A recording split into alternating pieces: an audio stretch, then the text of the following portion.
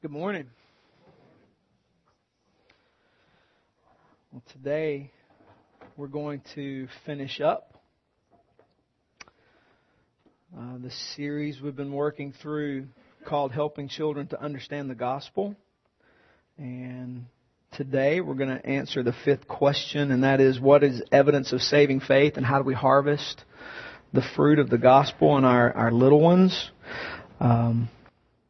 So that's what we're going to do in our time together. Two things I want to say on the front end. First, Brittany handed me a note just a minute ago and just said if you need some encouragement for parents, there's a child back here that's reciting 1 Corinthians 13, 4-7.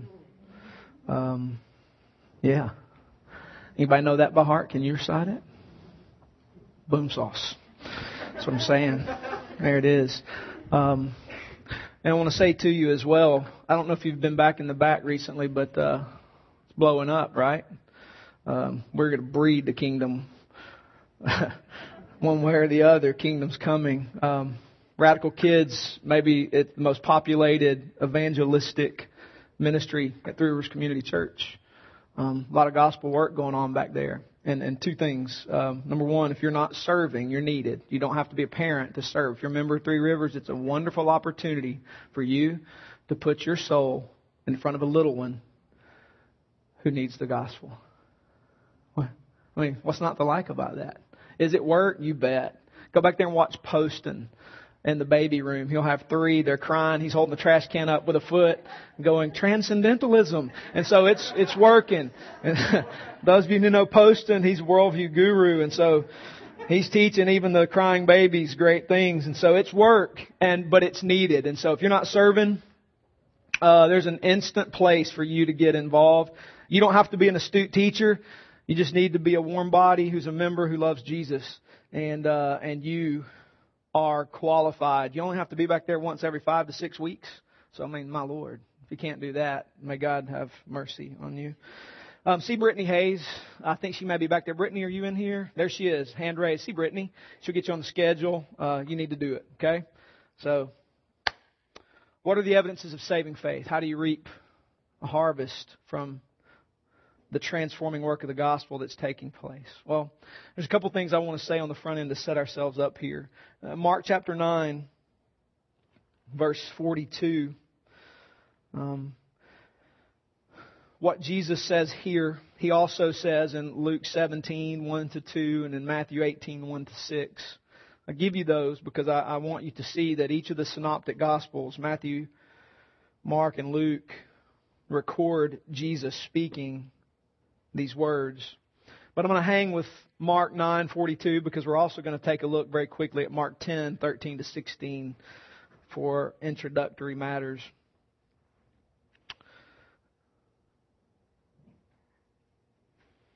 I don't know if you noticed Jesus' ministry, but children love Jesus. I think that's always interesting, that little children loved to come to Jesus.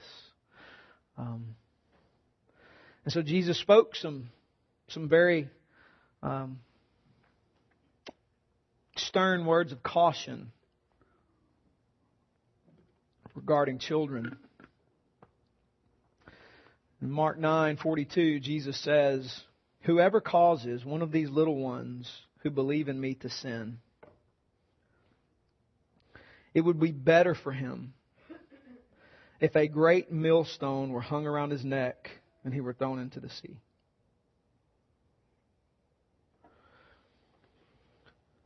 Children aren't to be tossed to the side as if they're irrelevant, nor to be pawned off for free babysitting because you need a break. They're a precious gift from the Lord, arrows in our quiver that we are intended to equip and train as dangerous ambassadors for the King. And so time with them is precious. It's vital. It's not to be taken for granted. And in that time, we are to be very careful that we lead them toward the gospel and never away from it. Jesus said if we if we lead them into sin, if we lead them away from truth, it's better for us to have a great millstone hung around our neck and drown into the sea. That's a stark image, is it not? In Mark chapter 10, verse 13 to 16, and they were bringing children to Him that He might touch them. And the disciples rebuked them. Jesus doesn't have time for these children. Get them away from here. He's got more important things to do. But when Jesus saw it, He was indignant. He was angry. Jesus got angry at them. And He said to them, "Let the children come to me. Do not hinder them, for to such belongs the kingdom of God. Truly I say to you, whoever does not receive the kingdom of God like a child shall not enter it." And He took them in His arms and blessed them, laying His hands on them. Jesus welcomed children. He welcomed little ones. I think what's interesting is children right now, children are most open, even in their state of fallenness from conception. Children are most pliable, aren't they? You know, when you have children, you start recognizing it because they don't do what you say, they do what you do. They're very impressionable. And they just imitate what you do. And it's vital to understand that we must lead them to the gospel and we must not hinder them in any way from coming to Jesus. Having said that, I think it's important to state, becoming a Christian involves understanding the reality of the gospel, turning away from unbelief and rebellion, and turning to Jesus in repentance and faith. And the key parts of this are repentance and faith. I think it is best to understand becoming a Christian as a process rather than an event. Which is why I wanted to read those two passages of Scripture to set the tone. Because this work of the Lord in the gospel is a process. And it's vital for us as parents, for us as workers to understand there's a process going on back there right now. There's a process going on when you leave here today with those little ones. And it's vital for us, as we stated all the way back in answering the first question, in joining the Lord in that process and not being a hindrance. Even though there is a moment of initial belief, and many of us in this room can speak about that moment for ourselves. Even though there's a moment of initial belief, there were glorious and amazing and miraculous events at work leading up to that moment. And for you in this room who've believed the gospel, you've trusted in Jesus, if you will look back over your life at that moment when you believed, you can trace the things that the Lord did to lead you to that moment. Perhaps that moment was earth-shaking and emotional for you. Maybe it wasn't earth-shaking and emotional for you. Maybe it was a quiet moment in a cerebral event that there was just an instant change. Either way, what led to that moment is as miraculous as the moment itself. I believe it's vital to understand there's a process in play here in the work of the gospel that we can't ignore in the lives of our children. Therefore, we have to be careful not to be a stumbling block in that. We have to be careful not to impede that process. We desperately don't want to get in the way of that. Rather, we want to help that process along as parents and Radical Kids workers, as church members.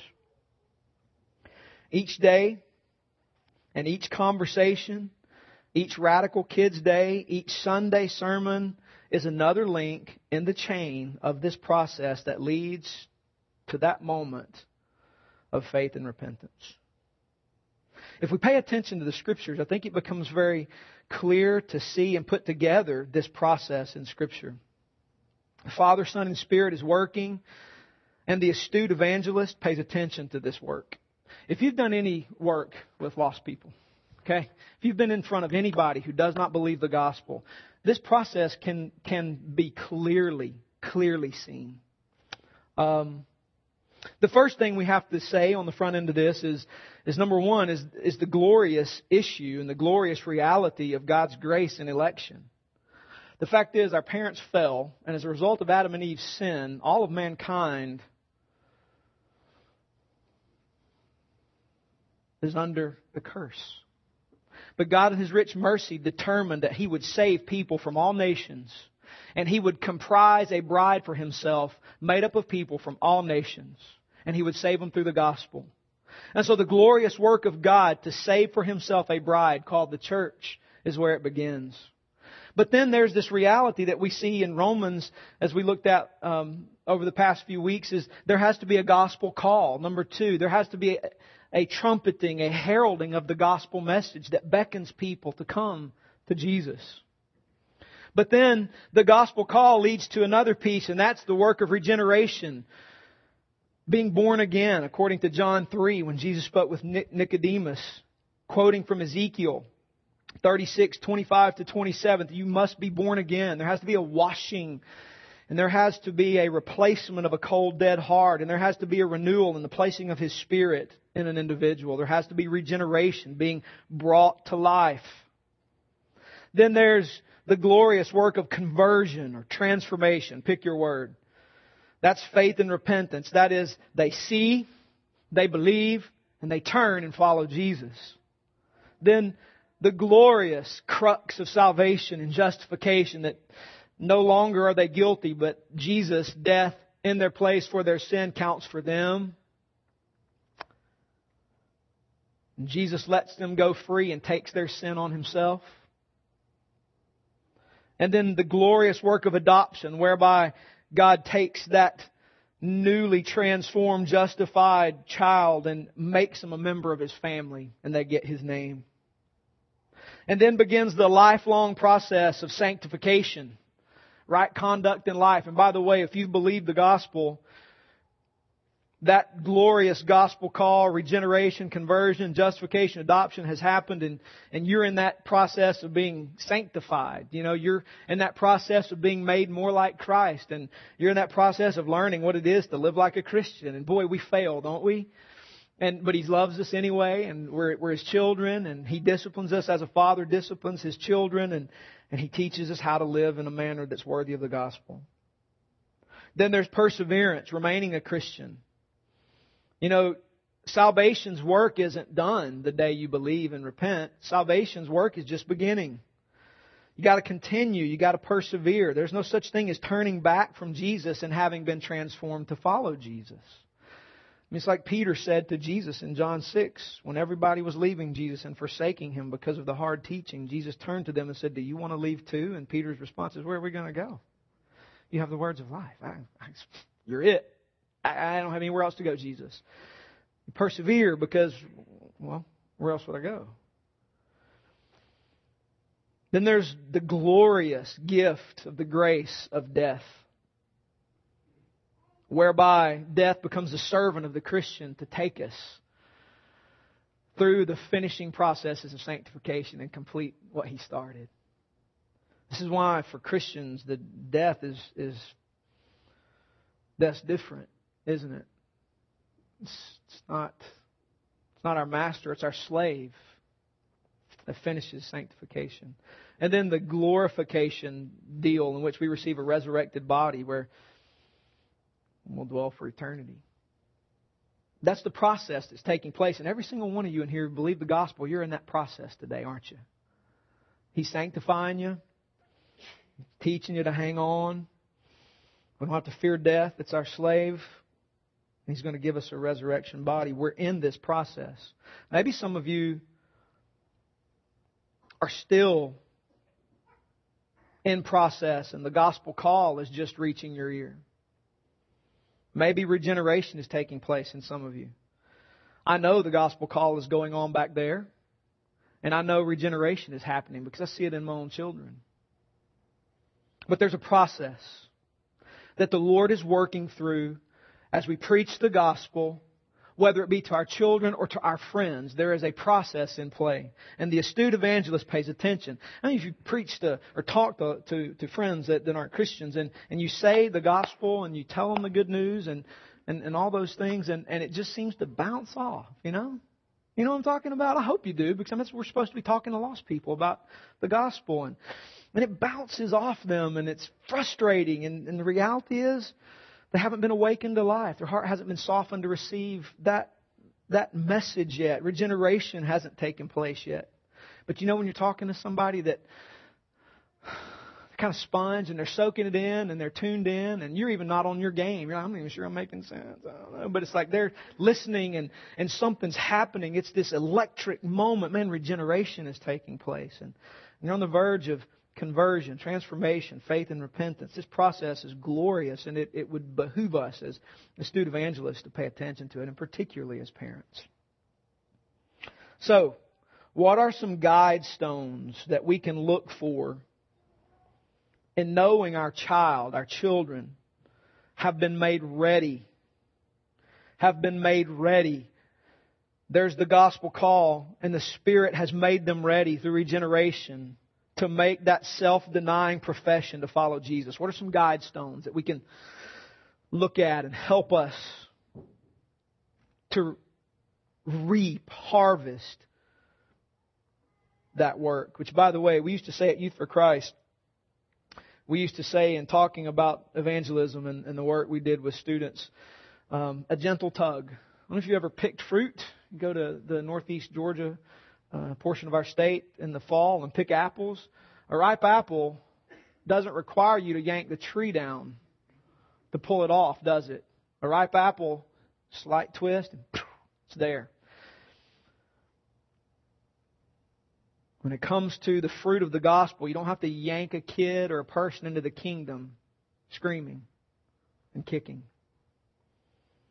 The gospel call produces regeneration, and regeneration leads to repentance and faith, and all you've got to do is be ready to boom.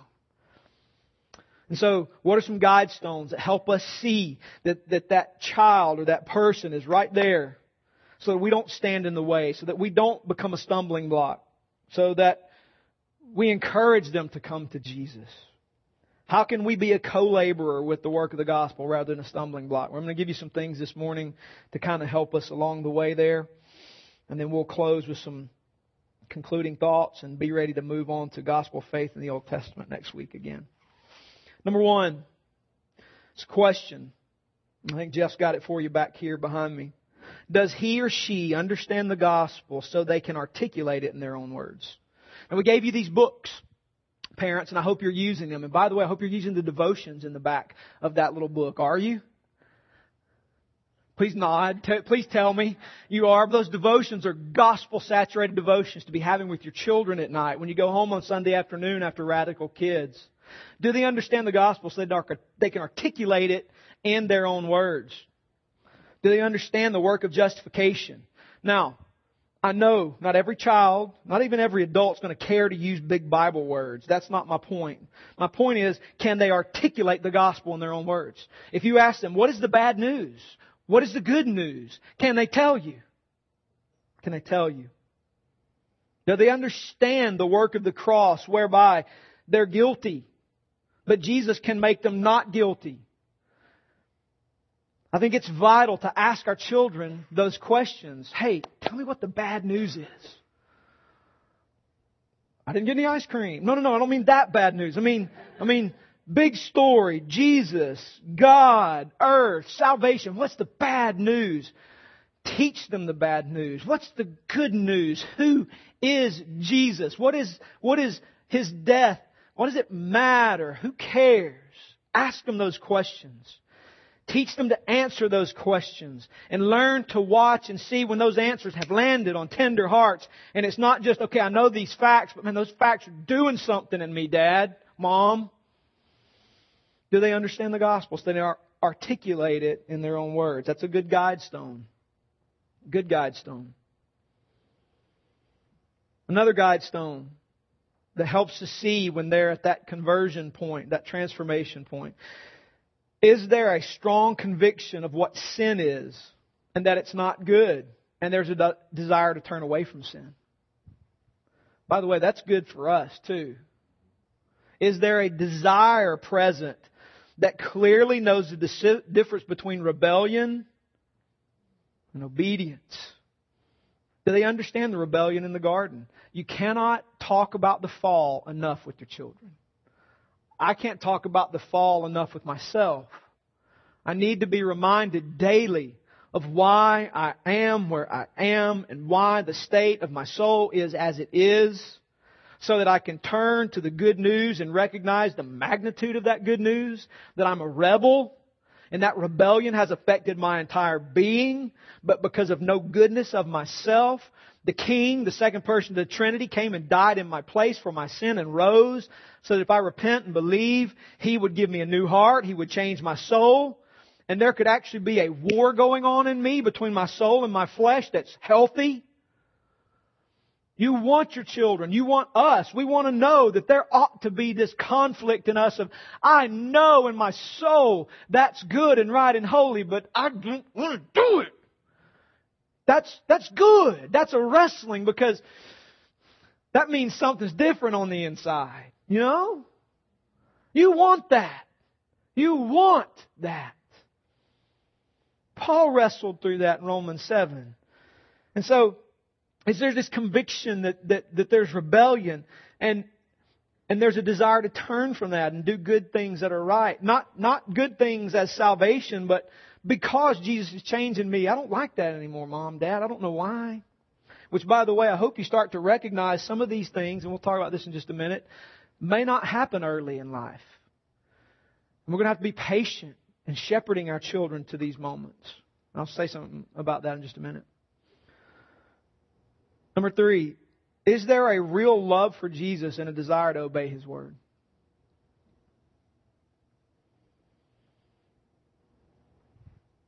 Is there a real do you know if you have a real love for Jesus and a desire to obey His Word?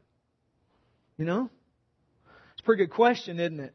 Is there a real passion for the King of the universe and a desire to obey His Word?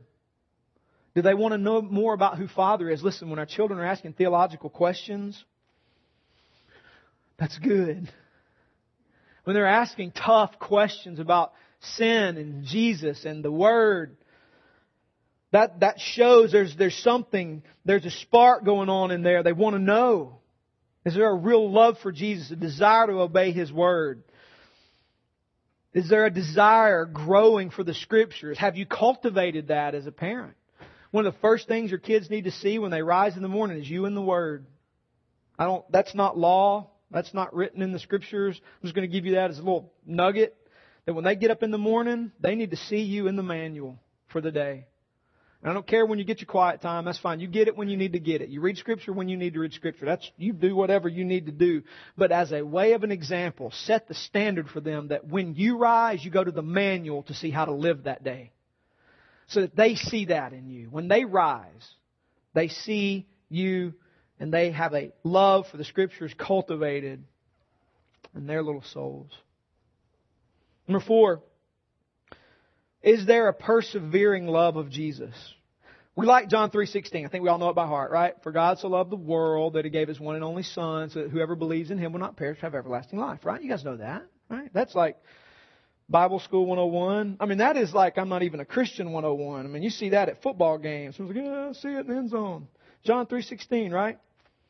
The importance of John 3:16, and this was in your little book. And I'm so glad they put that there because it's often misunderstood. And this is where part of this idea of a process comes from.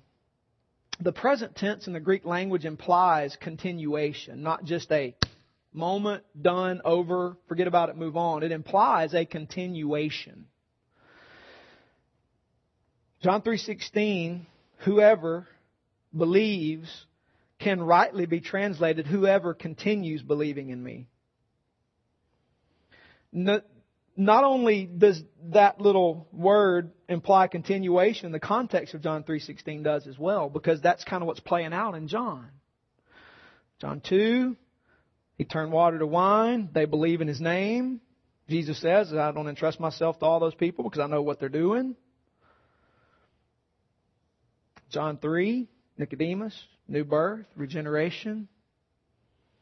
If you continue believing in me, for God so loved the world that He gave His only Son so that whoever continues believing in me won't perish.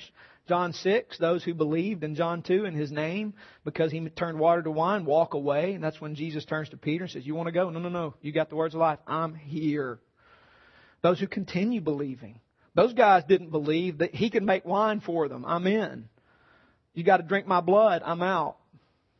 They didn't continue believing, did they? They walked away. Jesus isn't Mr. Rogers. Bye. So is there a persevering love? Do they want to keep following Jesus after maybe it cost them something? You know what? Their cost of being a Christian, even as a little fella or a little girl, treating somebody kind when they've not treated them kind. Why did Jesus let that happen to me, Dad?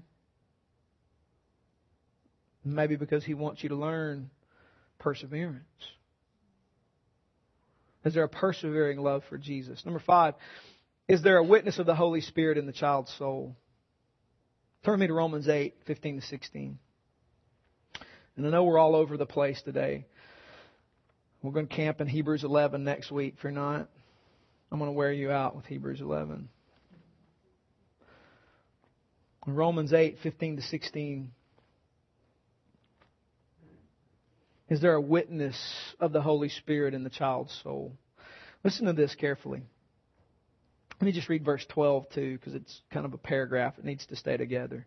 So then, brothers, we're debtors, not to the flesh, to live according to the flesh. For if you live according to the flesh, you will die. But if by the Spirit you put to death the deeds of the body, you will live. For all who are led by the Spirit of God are sons of God. For you did not receive the spirit of slavery to fall back into fear, but you have received the Spirit of adoption as sons, by whom we cry, Abba, Daddy, Father. The Spirit Himself bears witness with our spirits that we are children of God. And if children, then heirs, heirs of God and fellow heirs with Christ, provided we suffer with Him in order that we also may be glorified with Him.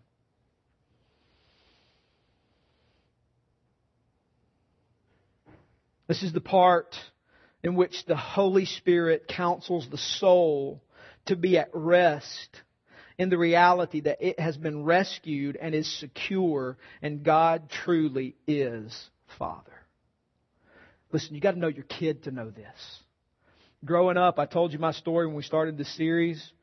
From the age of 12 to the age of 20, I was desperately afraid for my salvation and had absolutely no clue what to do to fix it.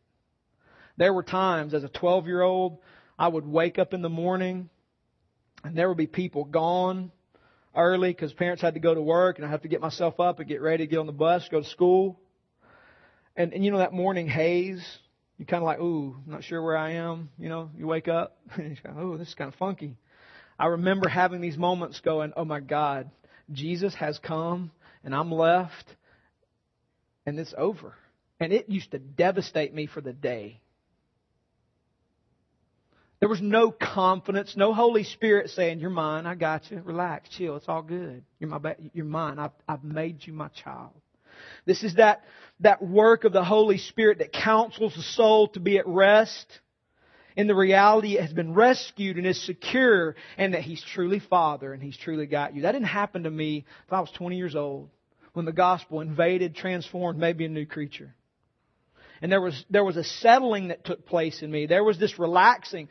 Dude, seriously, maybe some of you guys are feeling this a little bit. I used to drive around as a teenager and have these, I'd maybe leave school, leave practice or something, going home, or maybe to a friend's house, coming somewhere. And I have these moments of dread and darkness I could not describe, had no reason for them. And I used to have this fear that I can't even enjoy nature and creation around me because the dread was so deep. And it was, I don't know God, and I knew that's what it was. I don't know who you are. And I'm confused, and frankly, there's sometimes I don't care, there's sometimes I do care, and it was just awful. When Holy Spirit comes in, there is a witness, there is a testifying, there is this work of adoption in which our souls then say, Dad, Father. Man, you've got to know your kid to know that they're at rest. Is there rest in their soul? That, man, He's got me. I'm really, really not worried. Which means, dads, you got to talk to your kids. You know what I mean? You got to be able to communicate with them.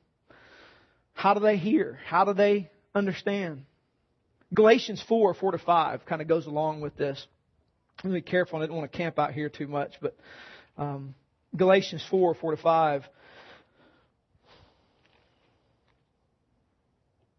But when the fullness of time had come, God sent forth His Son, born of a woman, born under the law, to redeem those who were under the law, so that we might receive adoption as sons. And because you are sons, God has sent the Spirit of His Son into our hearts, crying, Abba, Father. So you're no longer a slave, but a son, and if a son, then an heir through God. This requires discernment. It requires knowing the Holy Spirit's witnessing work in yourself. And this requires cultivation of your child's soul. By the way, do you know why? I think Adam made the statement when I gave him a copy of this, like back in May-ish, just a hard copy of this book. And Adam texted me later in the day and said, now I think it's easier just to have my kid raise their hand and pray a prayer. And we were kind of joking. Yeah, I think so too, man. Why don't we just do that? Have them raise their hand, pray a prayer, and be done with it so I can move on. This requires work, doesn't it? It requires parenting. It requires effort. It requires work. Which, by the way, I think that's the presupposition of the Scriptures when they talk about train your children.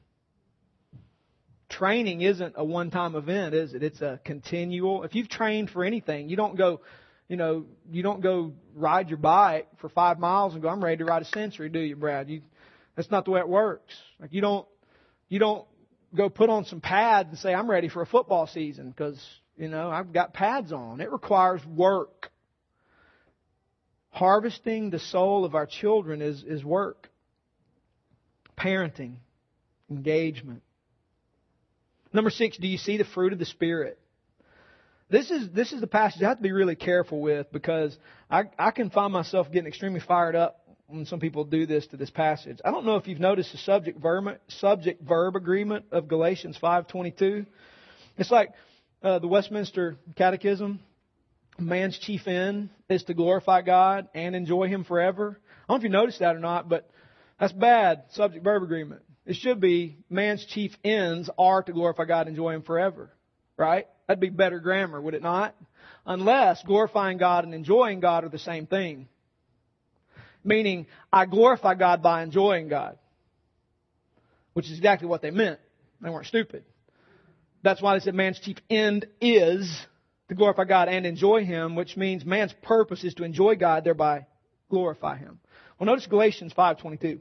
Same thing, okay? But the fruit of the Spirit is, not the fruits of the Spirit are. The fruit of the Spirit is love, joy, peace, patience, kindness, goodness, faithfulness, gentleness, self-control. The point seems to be that with indwelling Holy Spirit, there is a cultivation of all this fruit in some degree or another.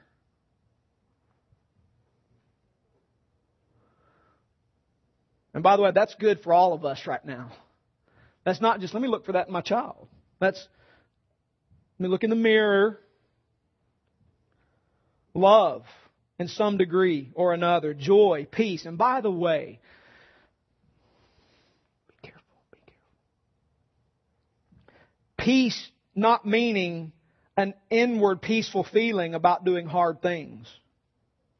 Peace meaning peace toward God and man. Okay? Because by the way, I don't have a peace about standing up here right now. This terrifies me. In case you know, you need to understand, Jesus is going to get me if I'm wrong. I don't have a peace about being an elder or overseer. I'm not at rest. And thereby that's my litmus test for knowing I'm doing the right thing. This terrifies the stew out of me. Because if the Scriptures are right, I have to be right. No room for wrong. And I'm wrong all the time. Which means that makes me really nervous. Peace meaning peace between God and man. So by the way, if it makes you nervous, don't let that be an indicator that I'm not supposed to do that because the Lord's supposed to give me peace. No, no, no, no, no, no, no. It ought to terrify you to obey the Lord sometimes. That's okay. That doesn't mean you shouldn't do it. Right? You just understand that. So I'm going to stop there. So that's free. But peace between man and God. There's peace. There's inward witness of the Spirit that me and the Lord are together. And I have peace with one another. Patience, kindness, goodness, faithfulness, gentleness, self-control. Do you see that fruit in your child? Number 7. Is there a pattern of spiritual growth?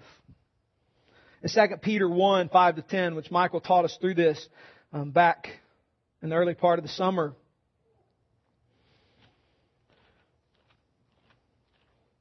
In 2 Peter 1, 5-10, for this very reason, make every effort to supplement your faith with virtue, virtue with knowledge, knowledge with self-control, and self-control with steadfastness, and steadfastness with godliness, and godliness with brotherly affection, and brotherly affection with love. For if these qualities are yours and are increasing, they keep you from being ineffective or unfruitful in the knowledge of our Lord Jesus Christ. Peter's exhorting these Christians not merely to confess faith in Christ, but actually to live as He taught them. He isn't saying that works are a prerequisite for salvation, but rather he's arguing that faith must take a concrete form in life. And all the virtues listed in verse 5-7 are results of faith. So faith is listed first, while love, being the ultimate result of faith, is listed last. Do you see a pattern of spiritual growth? Do you see faith? Do they trust the Lord? Has there been regeneration? Are there high moral standards? Is their knowledge of God increasing? Is their self-control increasing? You know? Is steadfastness increasing? Is godliness increasing? Is brotherly affection increasing? Is love increasing? Are those increasing in you, in me? Guidestones. That's what these are. Little guidestones to help us see when it's time for a gentle tug. Remember, in conclusion, you are a priest. You don't need one of your elders to discern this for you. You have the Holy Spirit dwelling in you. And as a priest to the Lord, you have the capacity to discern these realities and receive the fruit of your child's salvation. And aren't we all excited about those moments? Like, dude, I am. I'm jacked about those things. That makes me excited. It makes me excited to know what's happening back there right now. That there is gospel proclamation. There's regeneration taking place. There's faith and repentance birthing back there. So here's some things to take these guidestones and go away and do with them. Keep a journal of what the Lord is doing in your child's life. If you don't journal, start today. And write down the things that you see in your child's life that's going on. Write down the guidestones. Look for those little things that are taking place that point to the regenerating work of the Holy Spirit. Number 2, keep the Radical Kids resources we send home with you. Don't file 13 them. Put them on a bookshelf and use them. That's good stuff. Number 3, read the Bible to your children and get them a Bible they can read. Get the Jesus Bible Storybook if you need to. Get that for yourself. It's good. Get it. Read it. Number 4, when your children ask spiritual questions, be eager to have those conversations. You know, sometimes your kids, just, like I said, you've heard me say this before, they get on your nerves, right? Like, I'm done. Or sometimes I come home, I'm like, no, leave me alone. and then they ask a theological question and I feel guilty. When they ask those God questions, man, and those spiritual questions, let's engage them. Let's have those conversations. And you know what? I'm probably practically wrong here, so kill me. Don't be afraid to tackle deep theological issues with your children. Spirit's bigger than that, man. If it's in the Bible and they're asking questions, do your best to answer them.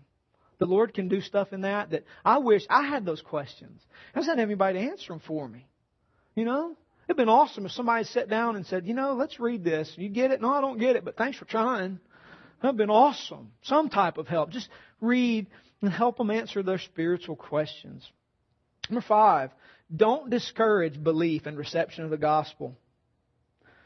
Don't discourage belief and reception of the gospel. I had one of mine that's not sitting in here today say this week, out of the blue, we're driving to Chick-fil-A. Dude, I'm hungry. And I want some nuggets, man. And spicy dressing on the side. I know that's not a sauce that comes with it, but spicy dressing is awesome. Whew, touchdown. Thank you, Jesus. I love it. So I'm hungry, and just out of the blue, my kid says, Dad, when I became a Christian, I started asking, what did he say? I kind of tuned out, so I'm trying to remember exactly what he said because I got stuck on when I became a Christian. Because the first thought to my mind was, you're not a Christian. I was thinking, what do you mean you're a Christian? And then I was trying to process, okay, back up. This is an important moment. I know you're hungry, nuggets, spicy dressings, relax. And so we just had a conversation about what it means to become a Christian. And I probably flubbed that up in 100,000 different ways. I'm quite sure I did a couple of places, which I don't want to air my folly in front of you, but I don't want to discourage their belief and reception of the gospel. If he thinks he's become a Christian, then let me start discipling him as if he is. That's okay. You know what I mean? Because I think what you're seeing is we're not going to do the raise your hand, pray this prayer, and it's okay now. I don't want us to play that game with a child's soul just because it may alleviate our conscience as parents. I want us to be careful with those precious souls. And if they say they're a Christian, then treat them as if they are and disciple them into the faith. That makes sense? Because, dude, by the way, I don't know if it's not natural. It's not according to our sinful nature. I'm wanting to follow Jesus. It's usually, I want to continue to be a rebel. And if your kids are saying they believe the gospel, then go with it. Disciple them as if they are. Teach them what it means to be a follower of Jesus. That makes a little bit of sense?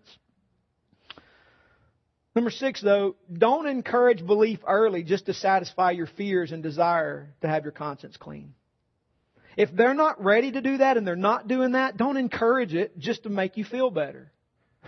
The good news is, it's ultimately not up to you anyway. It's the gospel and Holy Spirit, and you just need to be faithful with the gospel and your children. Does that make sense? So don't just try to alleviate your fear using your child. Number 7, be sensitive to the Holy Spirit. Be sensitive to the Holy Spirit. Man, have a soul that is listening intently to what Spirit is doing and follow His lead. He will guide you in ways that if you weren't worried about spicy dressing and nuggets, would be much better off. And then 8, and finally, when you are satisfied your child, your student has believed the gospel, we'll go through baptism class. We'll take you and your family and we'll talk about what it means to be baptized. And we'll get them wet. We'll dunk them and we'll throw a party. We need a reason to celebrate, right? Preparing the children for the gospel. Parents, we're on this journey together. And we're going to do it together. And we're going to be in the gospel together. And we're going to figure it out together. But we're going to stay faithful to the gospel. We're going to love our kids. We're going to lead them to the gospel. And we're going to do our very, very best with you to raise up a kingdom of priests to our Lord. That's kind of fun, isn't it? He never fails us. He never will fail us. We're going to trust Him with that, all right? Let me pray for you, and then we're going to respond to the Lord.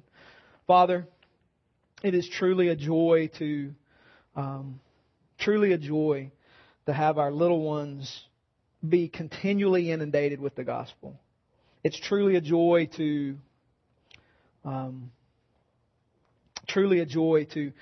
see the regenerating work of the Spirit even in my own kids. And it's truly a joy to see it in other children. It's truly a joy to see your people rallying around preparing their children for the gospel.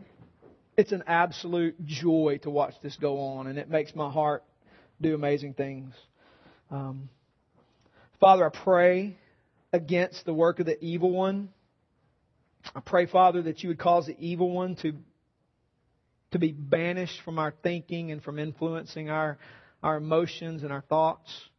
I ask that all the effects of the evil one would be absolutely thwarted through the work of the Holy Spirit. Pray, Father, that you would cause us to think clearly and feel clearly when it comes to our children and the good news.